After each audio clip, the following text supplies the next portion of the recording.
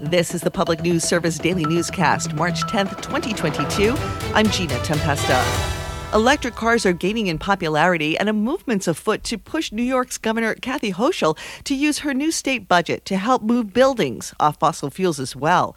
More on the effort. Hochul's budget includes $250 million for electrifying homes as part of a plan to get 2 million homes in the state electrified or electric ready by 2030.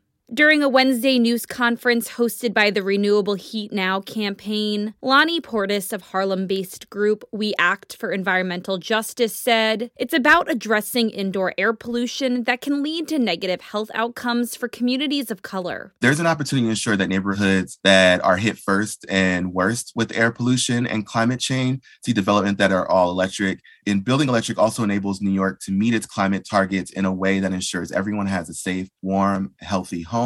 New York leads the nation in premature deaths resulting from air pollution caused by burning fossil fuels in buildings for heating, hot water, and cooking. The campaign is asking for $1 billion in the budget to fund all electric or electric-ready affordable housing. I'm Emily Scott.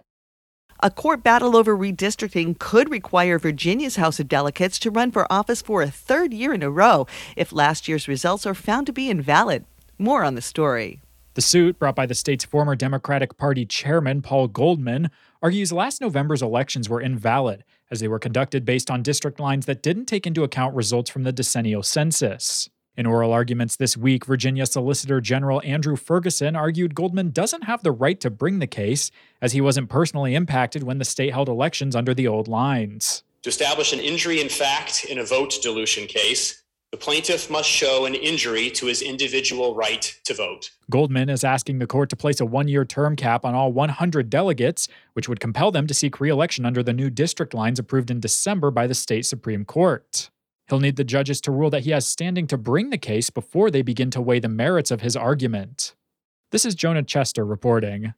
More on redistricting woes. Nebraska's new maps have come under scrutiny after analysis by two mathematics professors found State House Republicans worked to ensure rural areas maintain seats that could have gone to urban areas that saw the greatest population growth according to the 2020 census. The majority of Nebraska's communities of color live in urban areas. And the way that that was accomplished was by spreading out those rural districts and putting fewer voters in those districts and then packing as many urban voters together as they could get away with. Gavin Geis with Common Cause Nebraska says his group and others will continue efforts to create an independent commission to draw the once-a-decade maps after the next census. This is PNS.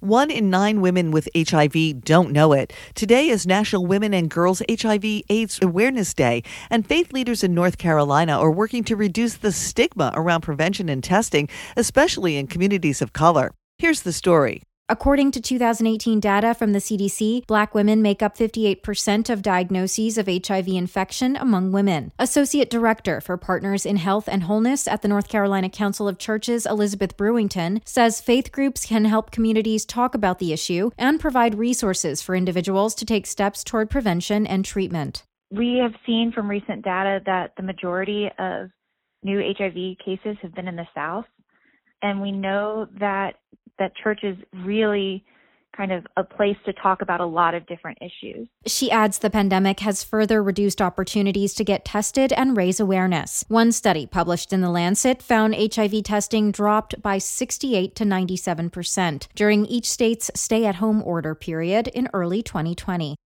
The pandemic also saw a devastating drop in enrollment at community colleges across the country. 2 colleges in Oregon are exploring how to bring students back to campus. Eric Tegetoff explains. Mount Hood Community College has received a $30,000 grant from the Center on Education and Labor at New America to explore why adult students have left school. John Hamlin with the college says when the pandemic hit, many had no choice but to go back to work. He says the biggest issues for this population, even before the pandemic, were time and money. The cost of college is significant, and if they do need to work, having the time to go to school and being able to just leave their job and come to school is just not always an option available for students. Hamlin says Mount Hood has identified a pot of funding it can use to help students with small financial barriers so they can stay enrolled or re-enroll. College students also report a significant increase in mental health challenges. 1 in 10 report they seriously considered suicide in the past 12 months. A South Dakota nonprofit called Lost and Found has a new tool to help schools evaluate their mental health resources. Mike Moen reports. It now offers a campus resilience index where a scorecard lays out prevention capacity for participating schools. Executive Director Eric Muckey says this tool allows administrators to see where they might have strengths as well as gaps. What successful results could look like from this index is certainly more counselors, but the other side of this is also really focused on training. How many students are trained to provide peer support? Muckey says they're preparing recommendations for one school right now and hope to soon evaluate as many as 8 other campuses in South Dakota and Minnesota. State health officials say the age group with the highest suicide rate is 20 to 29. This is Gina Tempesta for Public News Service. Find our trust indicators at publicnewsservice.org.